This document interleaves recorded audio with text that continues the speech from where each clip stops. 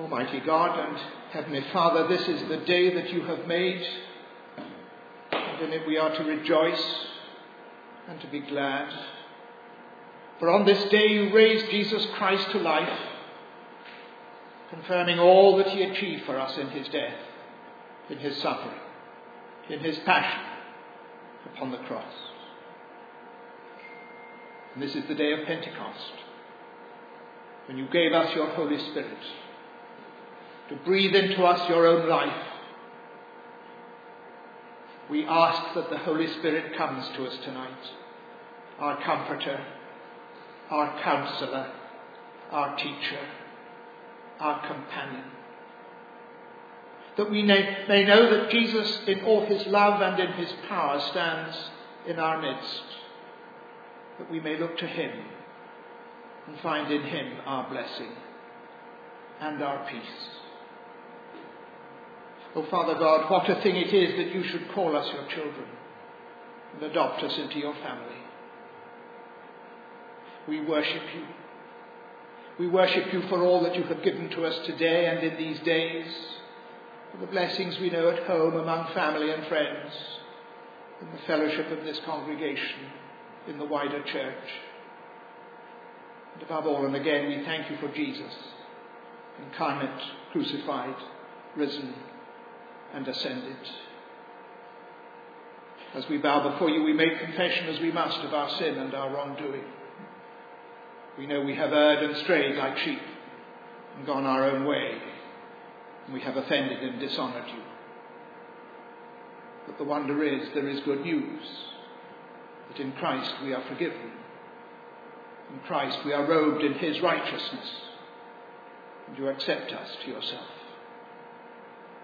May each of us know that assurance this night, as we ask that you speak to us. Speak to each one of us. Let each one of us hear what you want us to hear. And so we may go on our way, richly blessed and equipped and resourced and empowered for your service.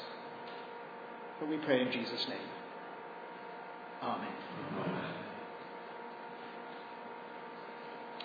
Our passage tonight, continuing in our studies in the first letter of John, is chapter 2 at verse 28 through to chapter 3 verse 10. Let us hear the word of God. And now, dear children, continue in him, so that when he appears we may be confident and unashamed before him at his coming. If you know that he is righteous, you know that everyone who does what is right has been born of him. How great is the love the Father has lavished on us, that we should be called children of God. And that is what we are. The reason the world does not know us is that it did not know him. Dear friends, now we are children of God, and what we will be has not yet been made known. But we know that when he appears, we shall be like him, for we shall see him as he is. Everyone who has this hope in him purifies himself, just as he is pure. Everyone who sins breaks the law. In fact, sin is lawlessness. But you know that he appeared so that he might take away our sins, and in him is no sin. No one who lives in him keeps on sinning. No one who continues to sin has either seen him or known him. Dear children, do not let anyone lead you astray. He who does what is right is righteous, just as he is righteous. He who does what is sinful is of the devil, because the devil has been sinning from the beginning. The reason the Son of God appeared was to destroy the devil's work. No one who is born of God will continue to sin, because God's seed remains in him. He cannot go on sinning because he has been born of God. This is how we know who are the children of God, who the children of God are, and who the children of the devil are. Anyone who does not do what is right is not a child of God, nor is anyone who does not love his brother.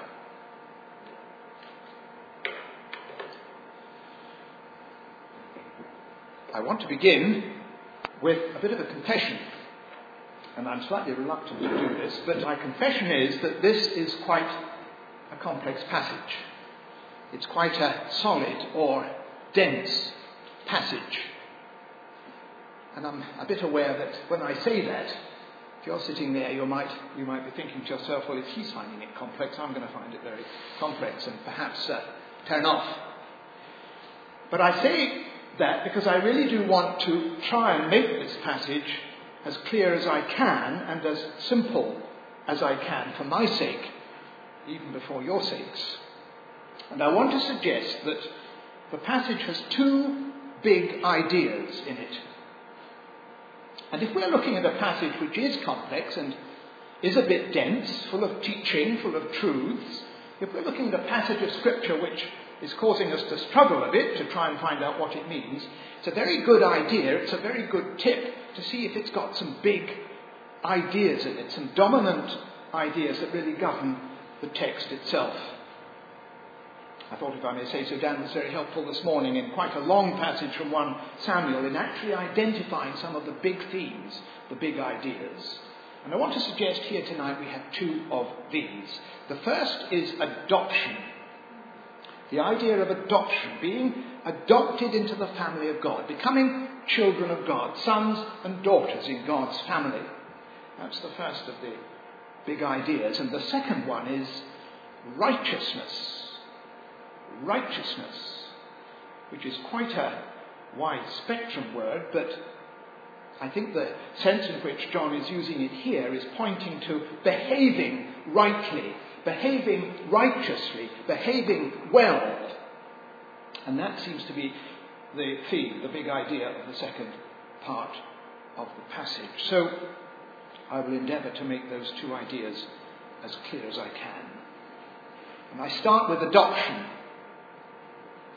Look at verse 1 of chapter 3. How great is the love the Father has lavished on us that we should be called children of God. And that is what we are. I really think that's one of the great verses of Scripture. It really is. So, adoption.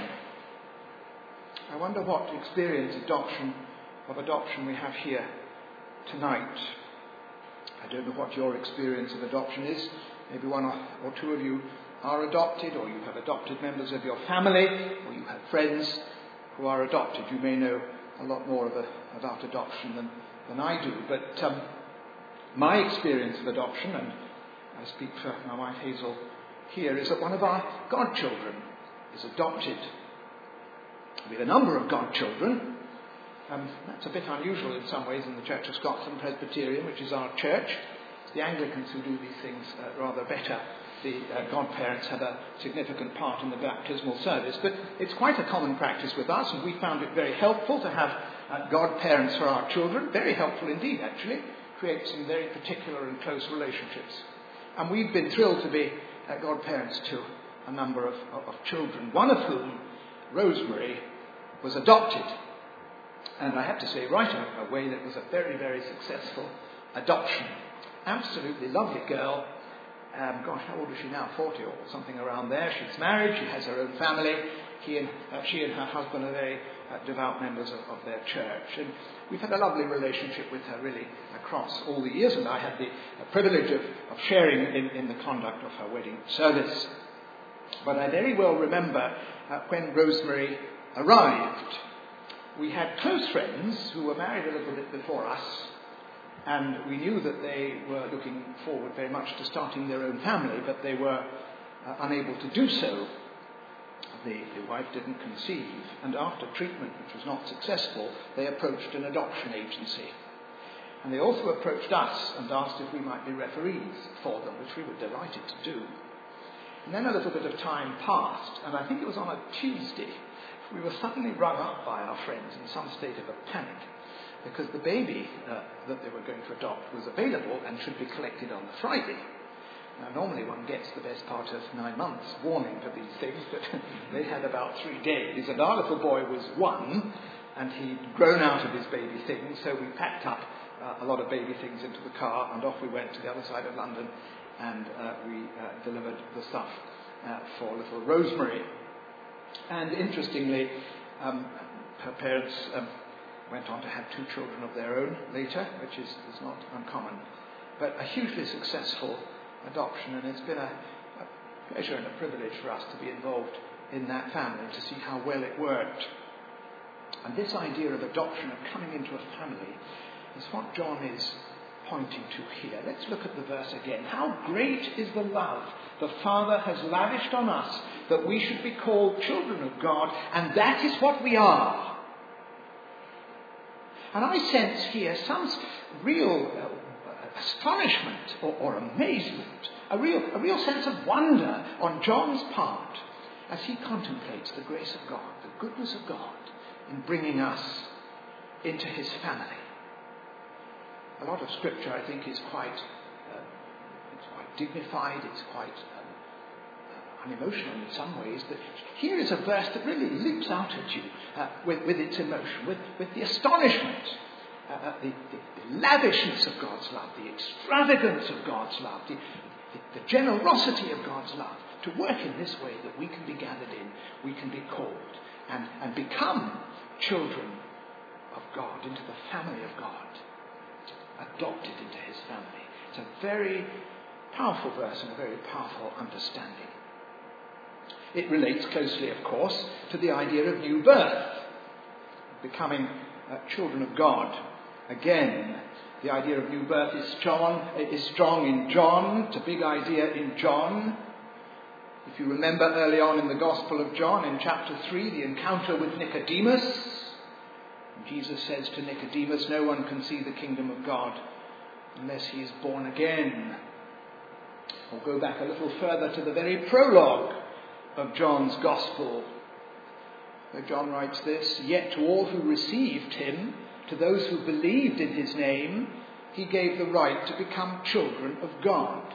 Children born not of natural descent, nor of human decision or a husband's will, but born of God.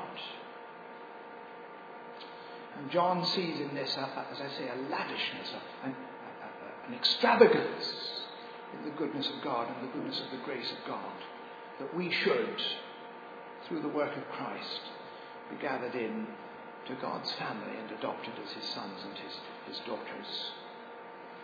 Let me say 4 things about this adoption, this becoming part of God's family. First of all, it is a work of grace. It is not earned, it's not deserved. There are no good works or good merits that we can pile up to oblige God. We don't enter into a negotiation with him for our salvation. It is all truly of grace. It's a gift. And Paul makes that wonderfully clear in the 2nd chapter of Ephesians, where he says this, because of his great love for us, God, who is rich in mercy, made us alive with Christ even when we were dead in transgressions. It is by grace you have been saved. For it is by grace you have been saved through faith, and this not from yourselves. It is the gift of God. God's grace, God's lavish love, God's extravagant goodness and generosity brings us into his family because he loves us and because he's chosen us. I remember on one occasion saying to Rosemary's father, when Rosemary was a little girl and the other 2 children had come along, and I was wondering, how do you play it between one child who's adopted and the other children who are natural children? And I was given this answer. I said, you've told Rosemary she's adopted. And they said, oh yes, she's known that right from the beginning. But we told her we chose her. We told her we chose her. And I thought that was a wonderful response, and I've heard that from other parents who've adopted children, this sense of choosing the child.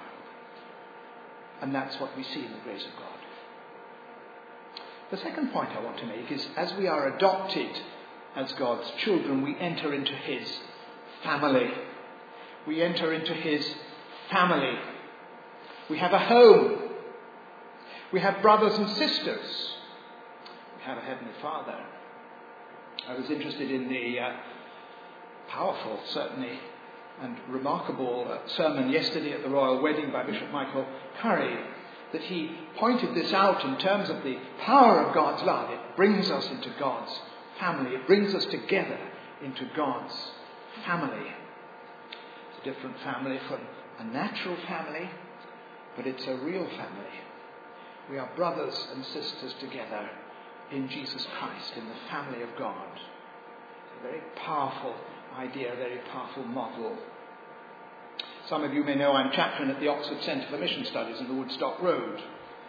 Very interesting institution associated with Middlesex University, and it arranges for world church scholars and practitioners to do a PhD in Christian mission studies. We have something over 110 students from over 40 different countries. Worldwide, Asia, Africa, South America, North America, Europe, Middle East. We've got students from the whole of the world church. But very interestingly, they come from different denominations. One or two Roman Catholic. We've had one or two who are Orthodox Christians. We've quite a lot of Pentecostal Christians, quite a lot of Protestant Christians, evangelicals, Anglicans, and whatever. But we really are not aware of our denominational background. We call ourselves cross-denominational, and someone said to me the other day, Andrew, I don't know whether someone's a Presbyterian or a Baptist or an Anglican or a Roman Catholic or an Orthodox. What I do know is that we are one in Christ. We are one in Christ. We're in the family of Christ. We have brothers and sisters together worldwide in the family of Christ. And I think that's hugely comforting, but I think it's also a huge challenge. It's a challenge to our individualism, which is so prominent, certainly in the West. We can often define our faith in terms of an individual response. There's a very strong atomistic individualism in parts of the church and certainly in our world and our culture. And this is a challenge to it, because we bring forward the community that is the family of God's people.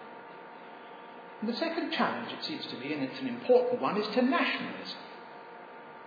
I don't know what political views you take about the world that we're living in today, but it seems to me that various nationalisms are very prominent. North America, our own country here with all the issues that surround Brexit. Nationalism is a very strong force. But the family of God seems to me to set up an alternative that is so much more hopeful, so much more healing, so much more creative, so much more lovely. The family of God's children, brothers and sisters together, so close, deriving their love for one another from the love that God has lavished on them in such extravagance.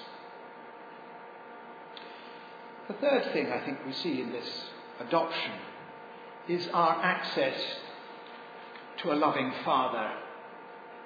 We have access in the family of God as His children to God Himself. Paul puts it like this in Romans: those who are led by the Spirit of God are sons of God. For you did not receive a spirit that makes you a slave again to fear, but you received the spirit of sonship, and by Him we cry, Abba, Father. The Spirit Himself testifies with our spirit that we are God's children.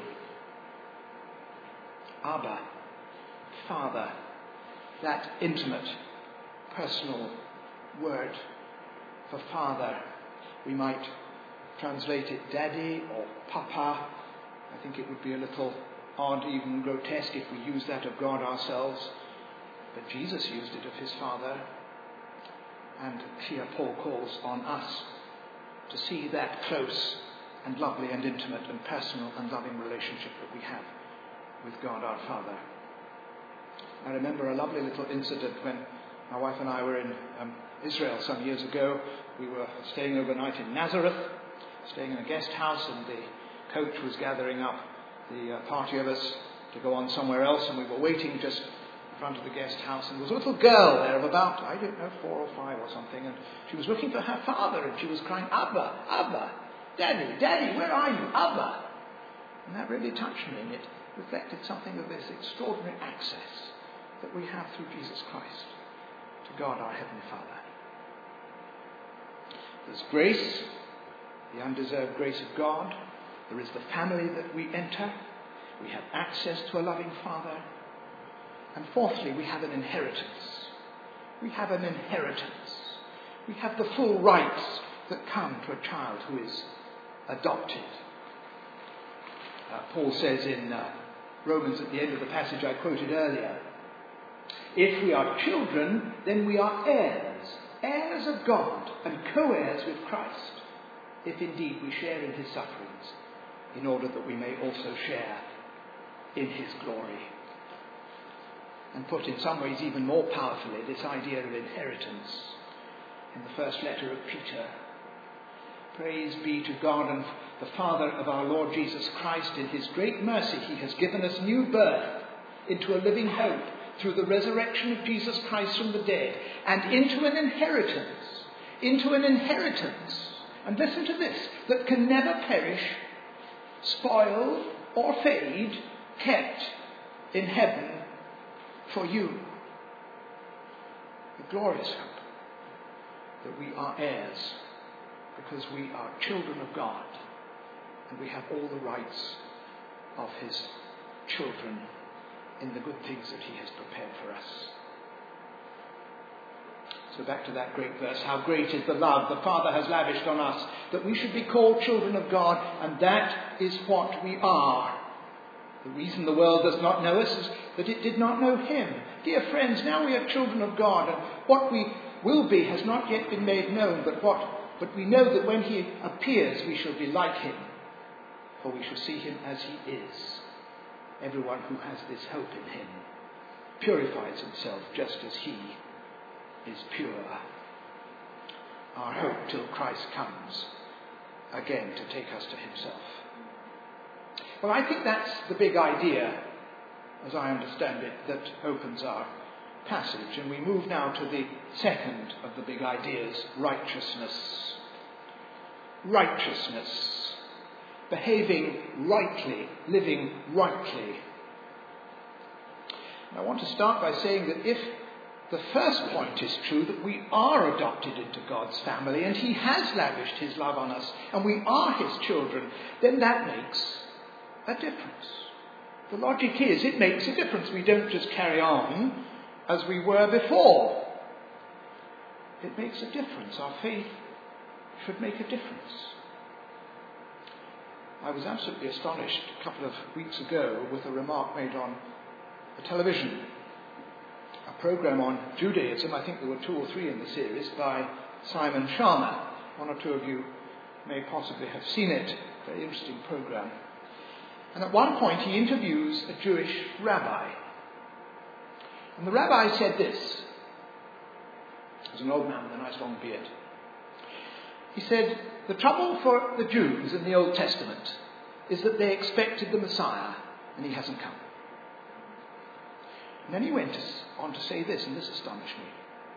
The trouble with the Christians in the New Testament is that Jesus has come and he's made no difference. That really shocked me. I can't believe that 2,000 years of the church has made no difference. And I think we could debate that at great length. But that was what was said. And it does in a way reflect a challenge that our faith should make a difference.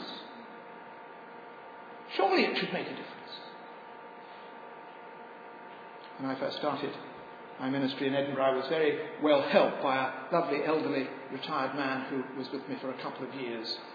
And I remember him saying to me, Andrew, he said, if you've got a group of your friends and some of them are Christians and some are not, he said, you'll find the Christians are the ones that really stand out. Is that true? Should be true. Should be true. We can't really say that our faith makes no difference. But it's a challenge. And we should see a change. We should see a transformation in ourselves as we come to faith in Christ. And as we see the lavish love that God has poured out upon us in Jesus. I was at university with a man who made a wonderful confession coming to Christ that his great sin, as according to him, was his language. He swore and he blasphemed. His language was so critical and so condemning of others, so unkind, so callous. He'd rarely find anything good to say about anyone, and he gossiped a lot. But he came to Christ, and it transformed him, and it changed him. And I remember he gave that testimony, and it was a very powerful testimony. Of course, there are other things that we need change from. It may be some kind of addiction, whether to a substance of some kind, or pornography, or whatever it might be, or we're involved in abuse in others, or there's intolerance and impatience and corruption in us. There may be greed and selfishness. We reject the laws of God. There can be all manner of different sins that make up our own godlessness before we encounter Christ. But surely when we do encounter Christ, it makes a difference. And the difference should be evident in our righteousness, our righteous behaviour. Look at verses 4 to 6. Everyone who sins breaks the law. In fact, sin is lawlessness. But you know that he appeared so that he might take away our sins, and in him is no sin. No one who lives in him keeps on sinning. No one who continues to sin has either seen him or known him. Note the definition of sin as lawlessness. Verse 4. Sin is lawlessness. Helpful. It's a good definition. It's not just that we break the law, but there is no law. It's lawless. Our lives are lawless. There are other good definitions of sin. I like the definition of sin that's a picture of an archer shooting an arrow at a target, and it falls short. It just falls short. I like that definition of sin. I know I fall short repeatedly. Another nice definition of sin is bias, that you can't keep to the straight and narrow. Whatever it is, something pulls you off one way or another, to the right or to the left. We have that picture in lawn bowls, where the bowl is biased. You can't bowl it straight, but that's a definition of our sin. Another definition of sin which I like is temptation. You have the picture of the little sign that says, "Do not touch wet paint." And what do you want to do? You want to touch it. Or the sign on the door, "Private, keep out." And you think, well, what can possibly be private going on in there? So if you had the opportunity, you would open the door.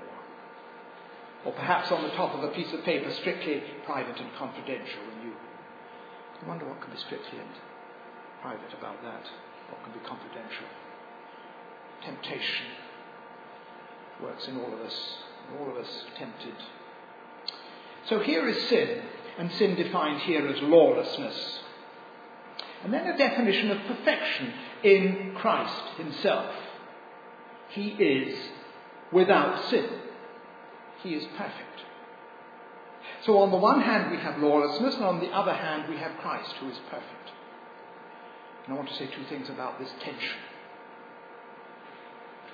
The first is that our righteousness comes from Christ himself. It is given to us as a gift from Christ. Paul, in his writings, repeatedly refers to the righteousness that comes from God in Christ being credited to us or imputed to us, or we're treated as if this was ours because it's been given to us as a gift. It contrasts with law. There's no way through law and through good works to salvation. But there is in the righteousness that comes through Jesus Christ. It comes as a gift. It's not a condition of salvation. The condition of salvation is the cross on which our Lord was crucified.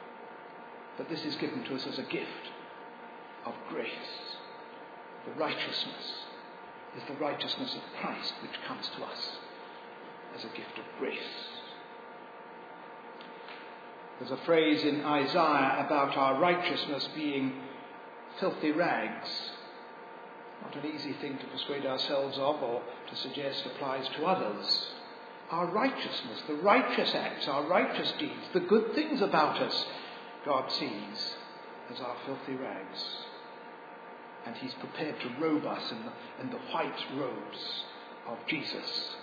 Washed in the blood of Jesus, we become white, robed in white, in the white righteousness of Jesus. And I think we have to say that because that's where our righteousness comes from. And then secondly, if you look at the passage, there is a problem. Because it seems that John is arguing for perfection and indeed sinlessness. You pick it up in verse 6. No one who lives in him keeps on sinning. No one who continues to sin has either seen him or known him. You pick it up again in verse 9. No one who is born of God will continue to sin, because God's seed remains in him. He cannot go on sinning because he has been born of God. How do you react to that, this call to perfection and sinlessness? Is that right? Do you think we're called to absolutely perfect and sinless lives? Is that possible? It certainly seems that it's what John has put down here. But I think to set the thing in a proper context, we need to go back to what John said in the opening chapter, in a very important passage. Chapter 1, verse 8, if we claim to be without sin, we deceive ourselves, and the truth is not in us. If we confess our sins, he is faithful and just, and will forgive us our sins and purify us from all unrighteousness. If we claim we have not sinned, we make him out to be a liar, and his word has no place in our lives. My friends, I think we do continue to sin. Our sinlessness and our perfection is in the life to come, and it's realistic to make that confession now. But, and I looked hard at what the commentators said about this apparent contradiction, but we should sin the less. We should start to confess our sin, which we perhaps did not do before. We should perhaps confront our sins, which perhaps we did not do before. We should not persist in our sins. We should not be indifferent to our sins. We should die to sin.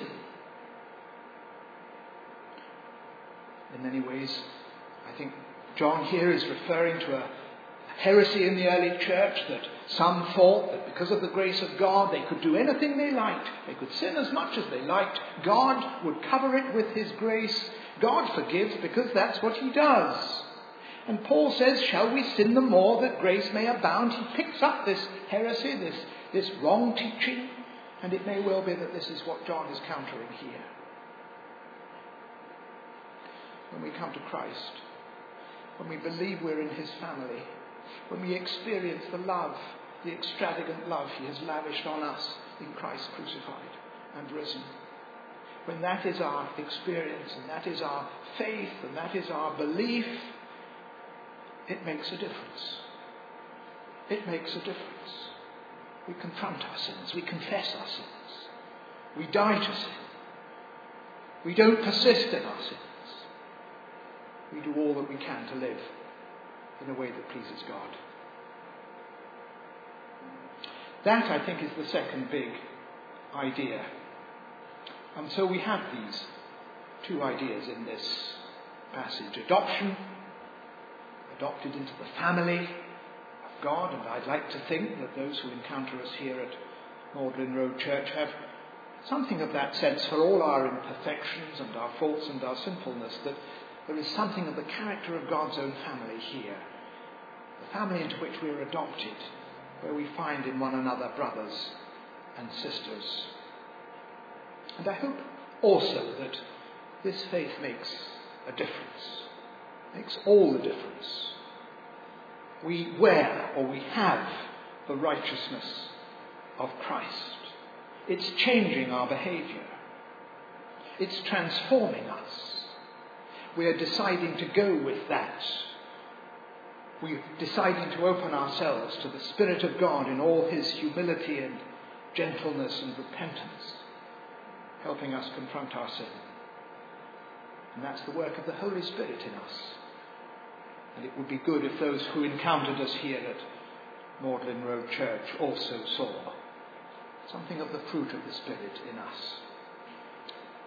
So adoption and righteousness. Let's meditate on these things and lay them in our hearts. Let us pray. God and Father, we thank you for your word to us. We pray that you make it clear and sure for us, that we may experience that lavish love that comes through Jesus Christ to us as a gift of grace, that extravagant love. Makes us astonished and amazed that we are brought into your family as your children. And that we learn to live lives that are more righteous and more pleasing to you, accepting the grace that comes in the righteousness of Jesus Christ, and the power of the Spirit to see that working in our lives to produce fruit pleasing to you. All this we ask in Jesus' name. Amen. Amen.